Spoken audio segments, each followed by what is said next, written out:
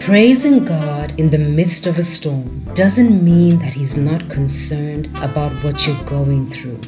It simply means that He wants you to recognize that He is God and is able to do what you can't by making all things possible to show you that He's powerful and faithful.